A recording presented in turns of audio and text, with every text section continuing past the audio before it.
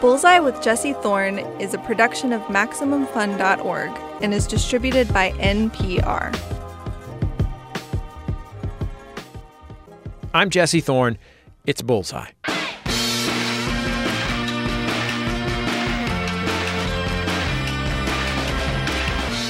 Hope Gap is a movie about divorce. Only it's not really the movie that comes to mind when I say a movie about divorce. The marriage in question has been going on for nearly 3 decades. The husband and wife are both of retirement age. They have an adult son who's come back home to visit them. Edward, the husband, is played by the English actor Bill Nighy. He's distant, a little checked out, and preoccupied. His wife, Grace, is played by my guest, Annette Bening. He leaves her early on, and the film focuses on the wreckage that is left behind. Bening's character is blindsided. She had a plan for her life, and this wasn't it. And that's sort of the film's focus. Can she move on? What does her new future look like? It's an intense character study, and part of what makes it so compelling is that Bening is so in tune with her character. In Hope Gap, you're more than just a witness to her pain. You feel it. Here's a pivotal scene from the movie. Edward tells Grace he's going to leave her. I know this is all a shock, but I do truly believe you'll come to see it's for the best. For the best? I'm no good for you, Grace. I don't give you what you want. You don't give me what I want because you're not even trying. You found a way to sneak out of it. Well, I won't let you. I'm sorry. I've made up my mind. Well, you'll have to unmake it, won't you? This decision involves me. You have to consult me. Don't do this, Grace. It'll only make it worse. You can't just walk away after 29 years. You have to try. I have tried.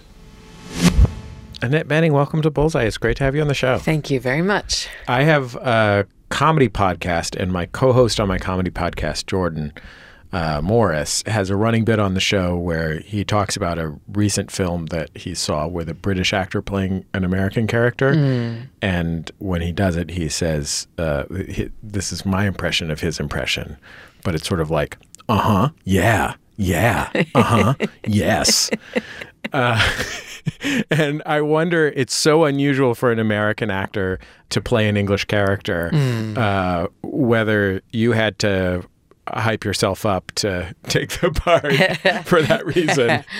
Yeah, I think that's a good way of describing it. I mean, I've done it before, but every time I do it, I feel I gotta have sort of reapproach it because it's the character, it's the story, it's always a bit different. But, I worked on it, and I had a coach I worked with beforehand I liked very much and put a lot of energy into that and gave it my best.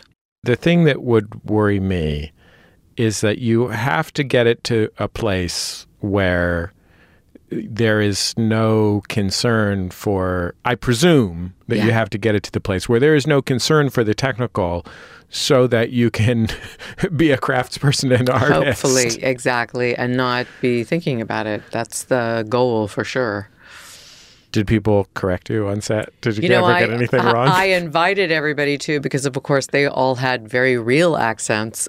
So I was very, all over everybody saying, please correct me if you hear something, let me know. I'd be more than happy to hear that. And so I just sort of trusted my comrades to kind of give me a poke if I needed one. And thinking also in a movie, you can always correct it afterwards if there's a problem. And so... yeah, so... One time Dick Van Dyke told me, Dick Van Dyke, who, by the way, is the most delightful human being on earth. He's the nicest man. He is incredible. You can't believe how thoroughly he's delivering on the promise of talking to Dick Van Dyke. But Dick Van Dyke told me, he's like, yeah, nobody told me I was doing a bad job. I know. I feel for him. He gets so much teasing about that.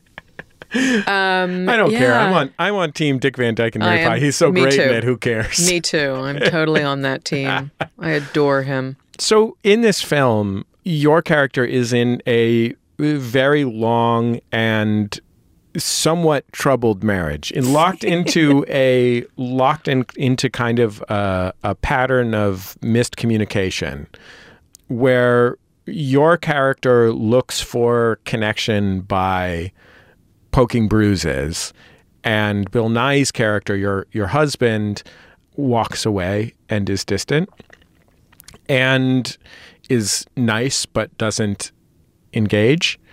And I wonder which of those you identify more with in real life. That's a good question. I'm probably, let's see. Well, I definitely sometimes avoid confrontation to fault. So I think I'm getting a little bit better with that. But yeah, she does. That's a great way of putting it. She does nudge him. She's sort of, well, she's at a point, I think, when that she does that. And I know that I think that annoys some people about this woman. And I kind of like that that's her thing, that she's doing that, and it may be to a fault. But then there's an argument to be made.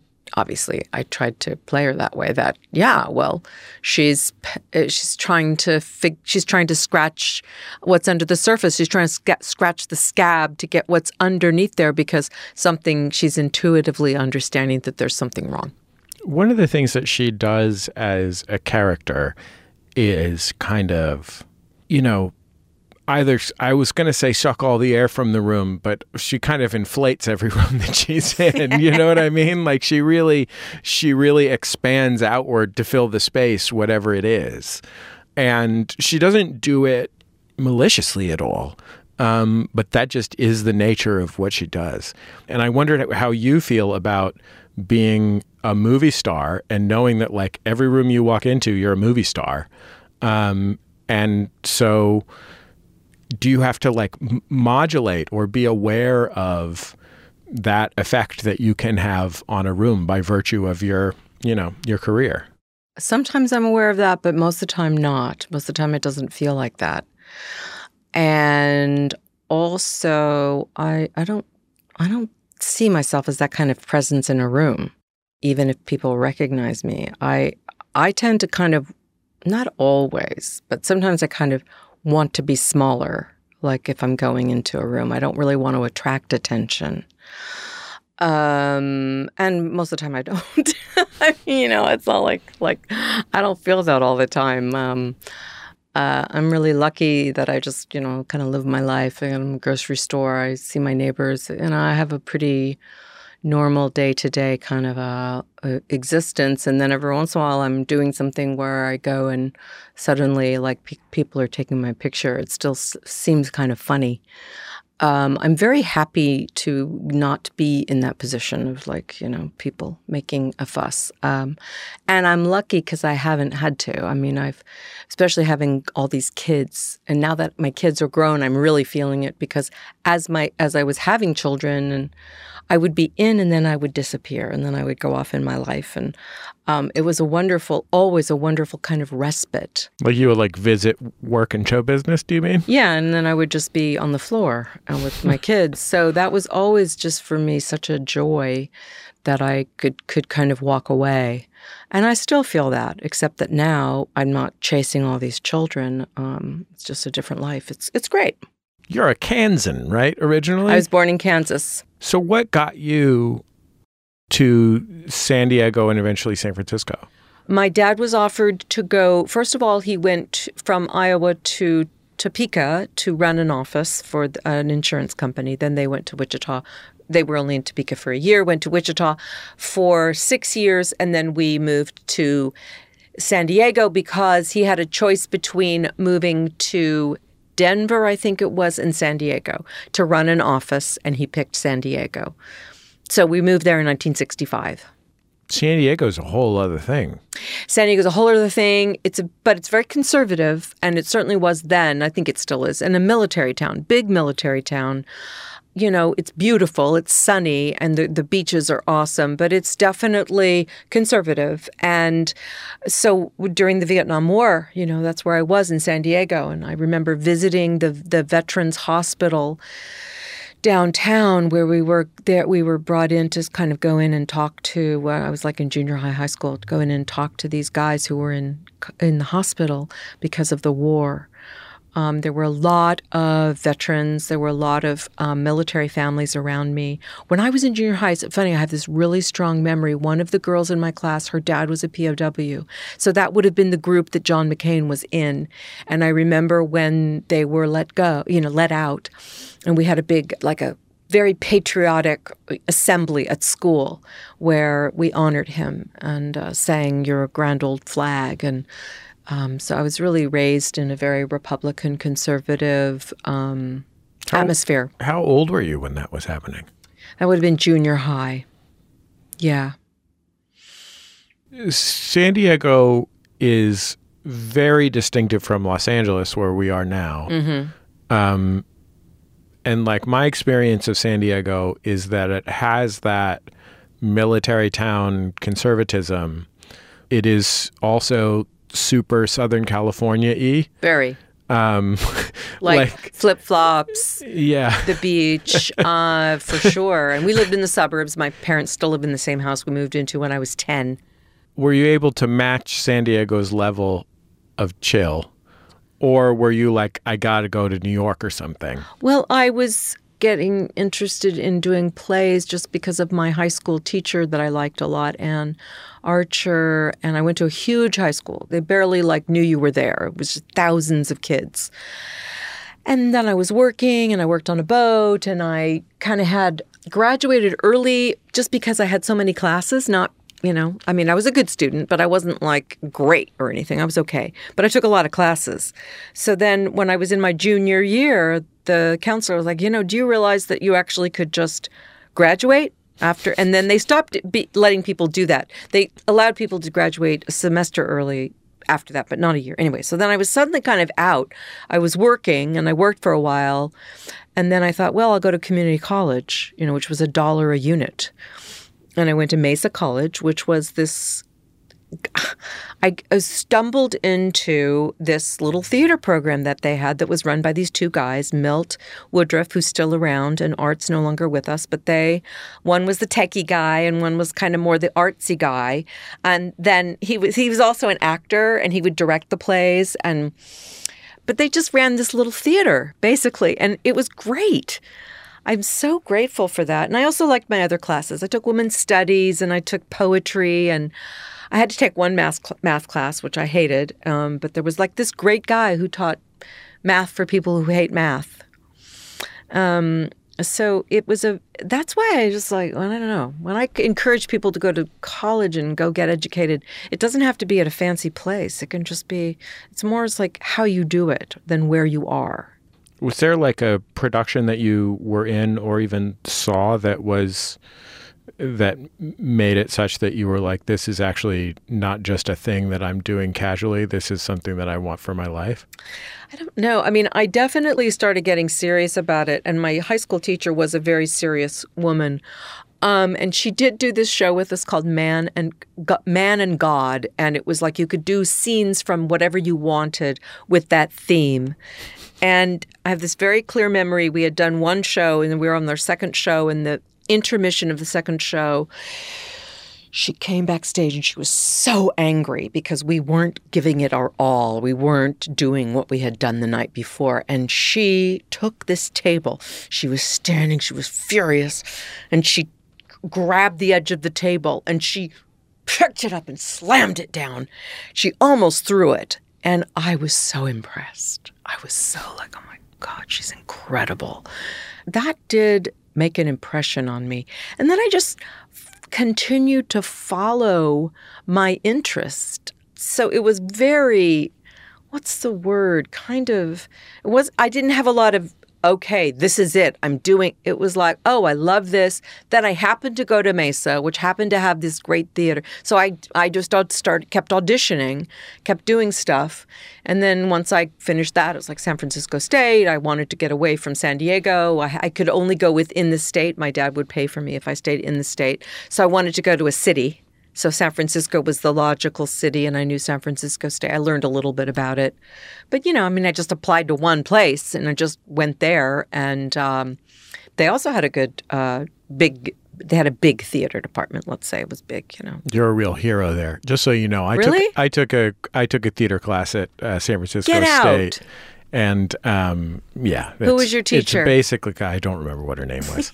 I was in high school at the time. My high school abutted San Francisco State, so I would take classes. Oh, you lived right in that neighborhood. San Francisco State. Well, I've lived elsewhere in San Francisco, but my high school was there. Okay. Anyway, you're a hero at San Francisco State. Well, that's good to know. All the Golden Gators. I try to go back as often as I can. The guy that he just retired, who ran it for many years, a guy named Les Wong, is a wonderful guy. I still hear from him every once in a while, but just a fantastic person. A lot of people in public education are like that. It's like they have kind of a mission. And I loved it. I loved my teachers. I feel really, really grateful. You know, so I started, I guess it would have been the fall of 78. So that was the year that Harvey Milk and George Moscone were sadly murdered downtown by Dan White. It was kind of the beginning and the end of an era, because when I first moved there, everybody was out. It was a place everybody moved there to come out and to be who they were. And it was such a tolerant, it still is, but it was really a tolerant place. And I like that. I'm down with that, you know, being in a place that's very open. And of course, AIDS hit then soon after. So then things got very difficult very quickly. But, you know, before AIDS, there was a few years there where I did get to experience what that was like. And the gay bars were incredible. And there was an open atmosphere, tolerant, I should say. And I really like that about city life. And you ended up doing conservatory training at ACT, American Conservatory Theater, right? Yeah, after college. They're also very proud of you. And Denzel, but you as well. Denzel always says, like, I barely went there, because he told me that. That they take credit for him. Hey, if Denzel Washington came by my house for dinner, yeah, I'd put up a plaque. Exactly. That's all I have to say about that. Exactly. I pretty much bronzed my eyes after I watched him at a WGA screening of a movie do a Q&A. But that was like a really distinctive time in San Francisco history. You mentioned the assassination of Harvey Milk and George Moscone, the mayor and supervisor, and Harvey Milk, probably most people listening know, but was one of the first out gay elected officials in the United States and was murdered by a former fellow supervisor. And it's like a weird in-between time where there had been this blooming of the idea of San Francisco in the 1950s and 60s from the Beats through to the hippies. And that was like the first really, really scary thing that happened. When we first moved to California from the Midwest, we were very much like the dorky Midwesterners. And the first trip we took to San Francisco, because I think it was because we were visiting my uncle and maybe he was getting married, but we drove down Haight-Ashbury with our windows rolled up to look at the hippies. I remember. So that would have been 66, 67, right in there. But then I ended up, of course, like living in that neighborhood and having a whole taste of that world. We'll wrap up with Annette Bening after the break. Stick around. It's Bullseye from MaximumFun.org and NPR. Change is hard. Transitions can be even harder. But they're also an opportunity to explore and discover and reimagine things you thought you knew. I'm Manoush Zomorodi, the new host of NPR's TED Radio Hour. And with all this in mind, we've decided to make my entire first episode about reinvention. Subscribe or listen right now. Hello there, ghouls and gals. It is I, April Wolf. I'm here to take you through the twisty, scary, heart-pounding world of genre cinema on the exhilarating program known as Switchblade Sisters. The concept is simple. I invite a female filmmaker on each week, and we discuss their favorite genre film. Listen in closely to hear past guests like the Babadook director, Jennifer Kent, Winter's Bone director, Deborah Granick, and so many others every Thursday on MaximumFun.org. Tune in if you dare. It's actually a very thought-provoking show that deeply explores the craft and philosophy behind the filmmaking process while also examining film through the lens of the female gaze. So, you should listen. Switchblade Sisters. Welcome back to Bullseye. I'm Jesse Thorne. My guest is the great actor Annette Bening.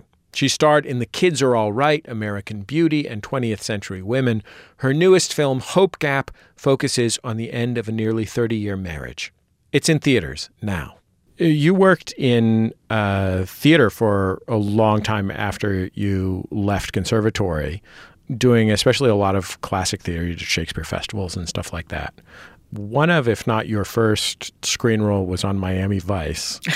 Was that literally your first or among your first?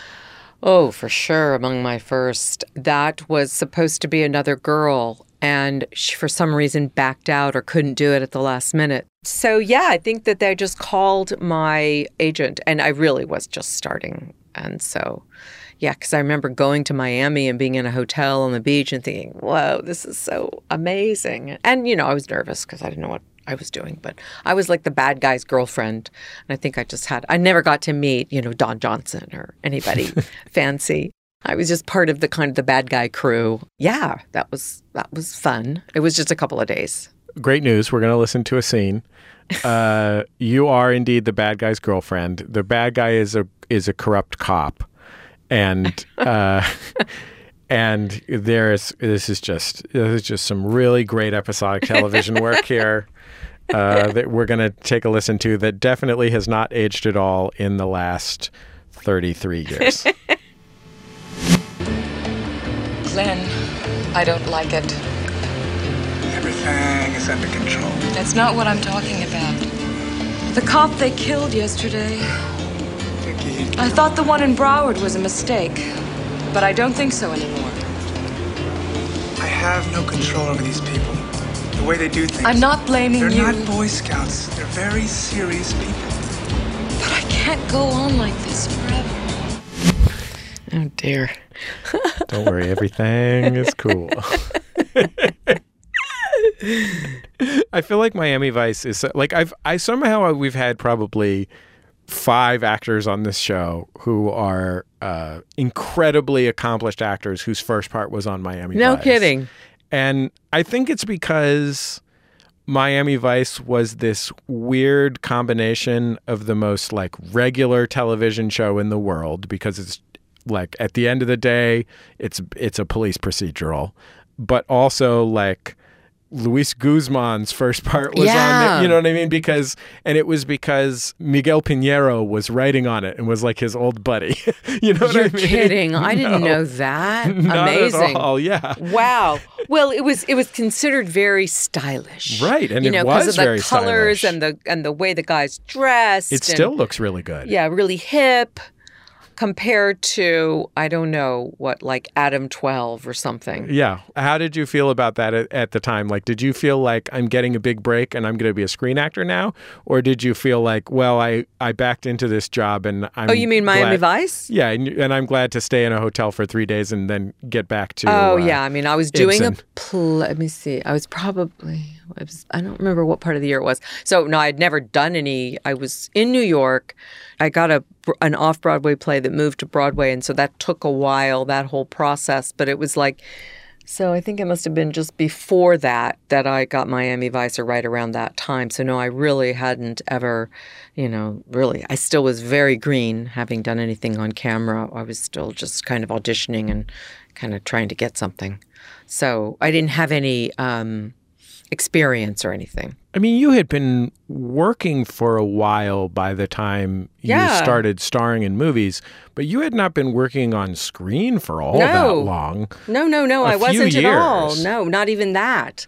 I mean, when I got a movie, I really had barely done anything. So I was learning on the job learning, which is fine.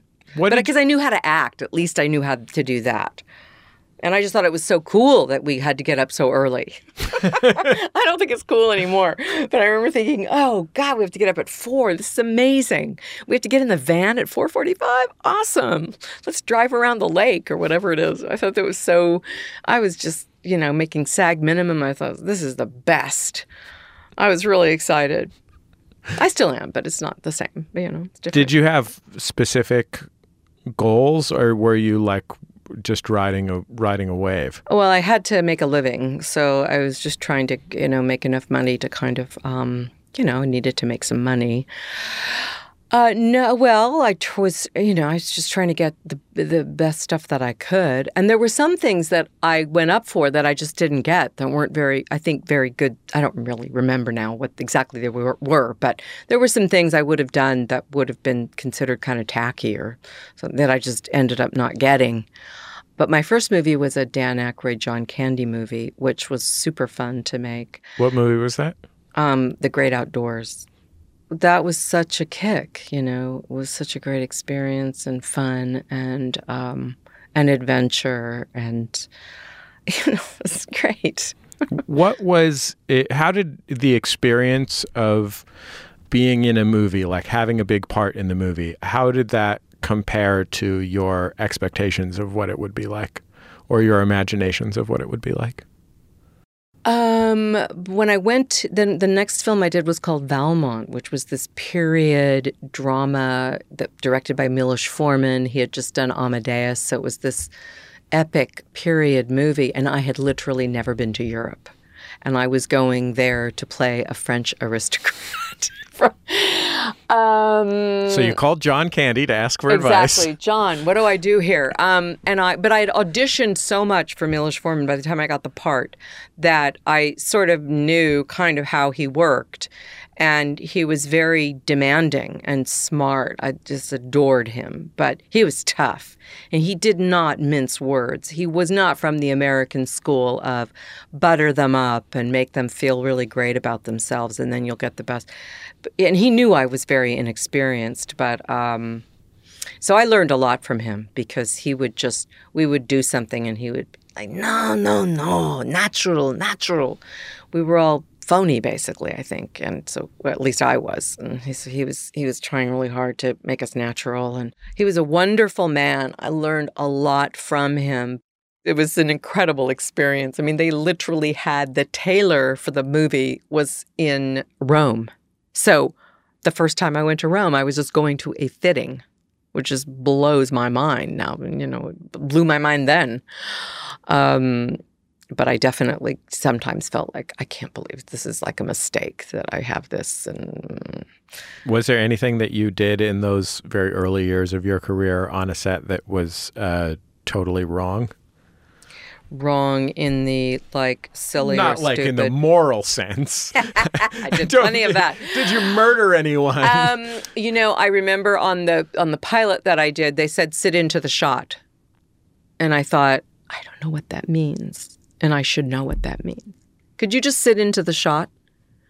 And so I just kind of sat forward in the chair. And of course, what I remember is everybody kind of chuckling, but I don't know that they actually did. But in fact, all that means is the camera is set, it's set on the chair. And when they say action, you actually are seen entering and sitting down into the chair. In the shot, sit into the shot.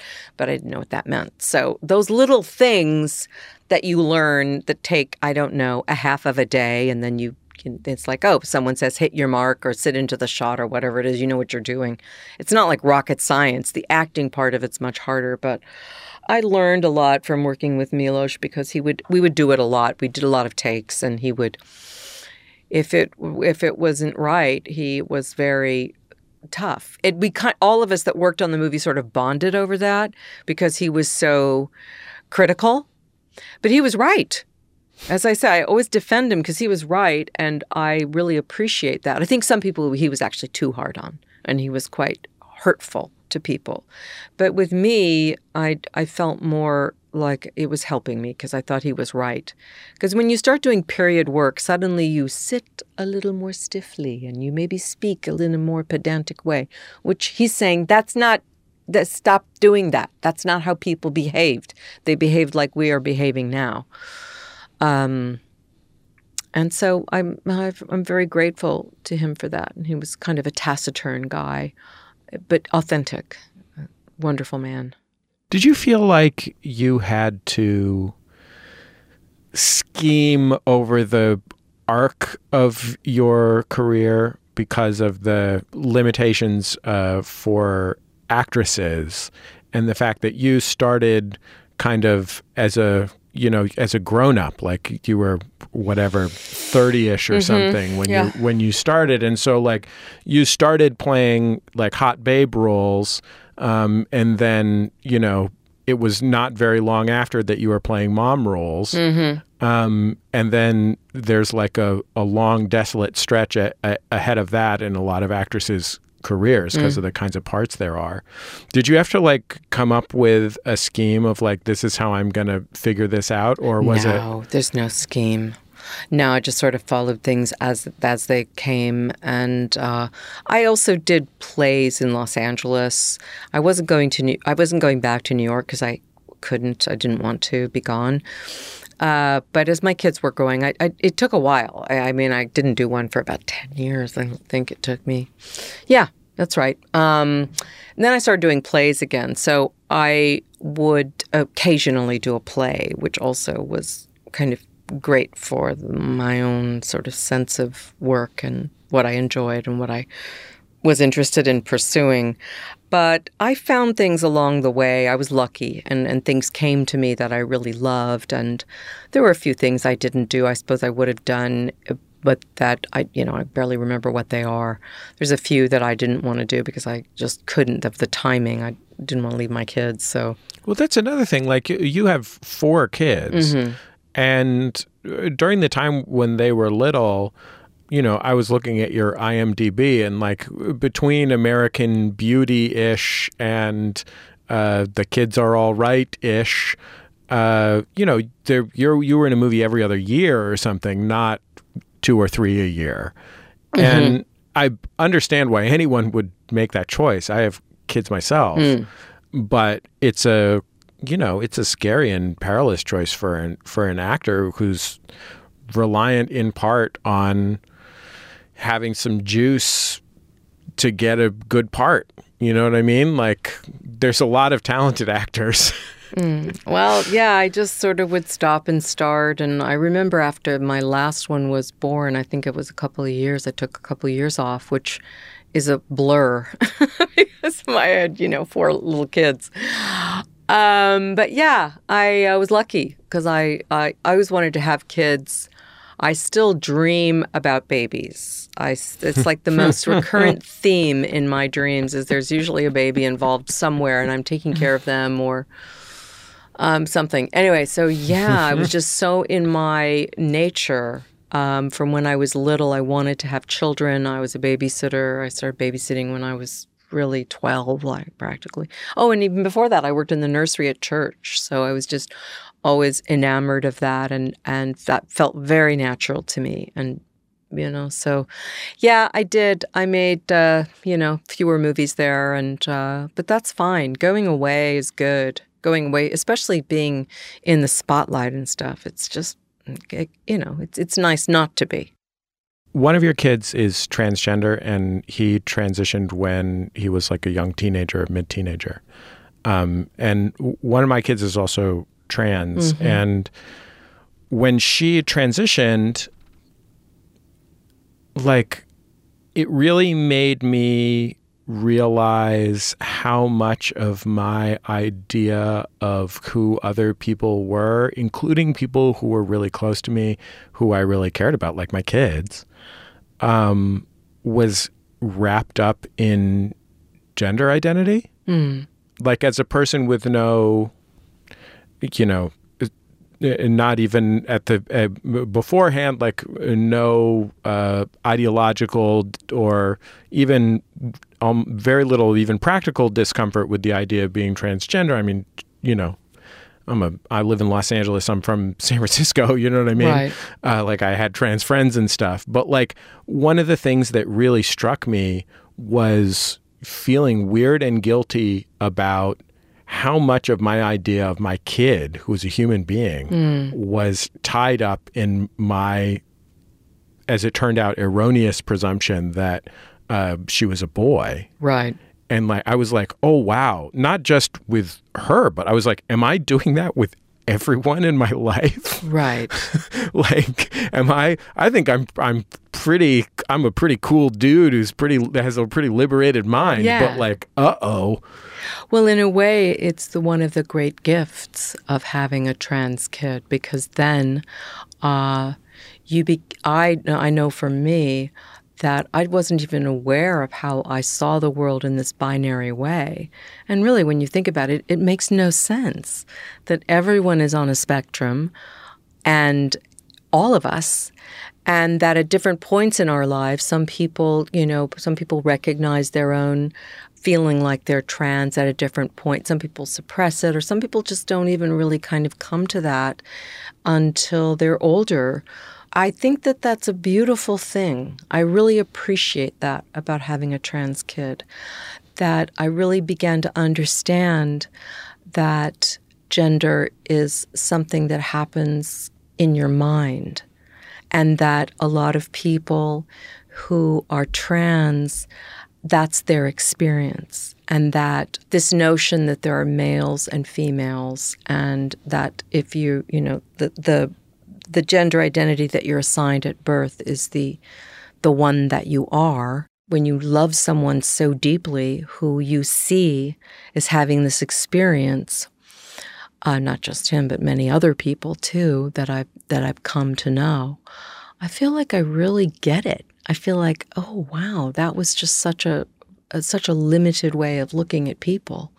Maybe if that connects to what you're saying at all, and it really is. It seems very natural to me now that some people are trans and some people are cis, and it doesn't have anything to do with the way you look or the way you present, or whether you're femme or butch or masculine looking or feminine looking or any of that, which is another big sort of stupid stereotype about trans people. So I love that. I feel very grateful to my kid for opening my eyes. And now I've got to meet all these terribly interesting people through my kid because of this world. Yeah. Well, I appreciate you talking to me about that. Sure. And I also really appreciate you coming on Bullseye. Thanks. I was so happy to get to talk to you, and I so appreciate your extraordinary work. Thank you, and thank you for asking me to do your show with you, and it was really fun talking with you. Thanks. Annette Bening, Hope Gap is in theaters now. We didn't get to talk about it in the interview, but she was so amazing and brilliant in the amazing and brilliant film 20th Century Women, which came out a few years ago, if you didn't see that. So there's 2 hot Annette Bening picks for you. Enjoy them. That's the end of another episode of Bullseye. Bullseye is produced at MaximumFun.org World Headquarters overlooking MacArthur Park in beautiful Los Angeles, California, where they were shooting The Rookie, the network procedural starring the very funny and charming Nathan Fillion. When a network television show comes to town, it is quite the operation. Our show is produced by Speaking Into Microphones. Our producer is Kevin Ferguson. Jesus Ambrosio is our associate producer. We have help from Casey O'Brien. Our production fellow is Jordan Cowley. Our interstitial music is by Dan Wally, also known as DJ W. Our theme song is by the Go Team. Our thanks to them and their label Memphis Industries for letting us use it. And we have decades of interviews in the can that are available to you to listen to for free. Mike Mills, the writer-director of 20th Century Women, also was on the show. I'm sure he had some things to say about Annette Bening, although I don't remember what they were. I do remember that it was a great conversation.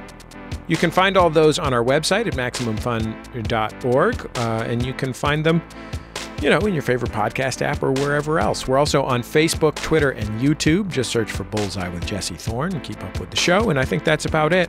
Just remember, all great radio hosts have a signature sign-off. Bullseye with Jesse Thorne is a production of MaximumFun.org and is distributed by NPR.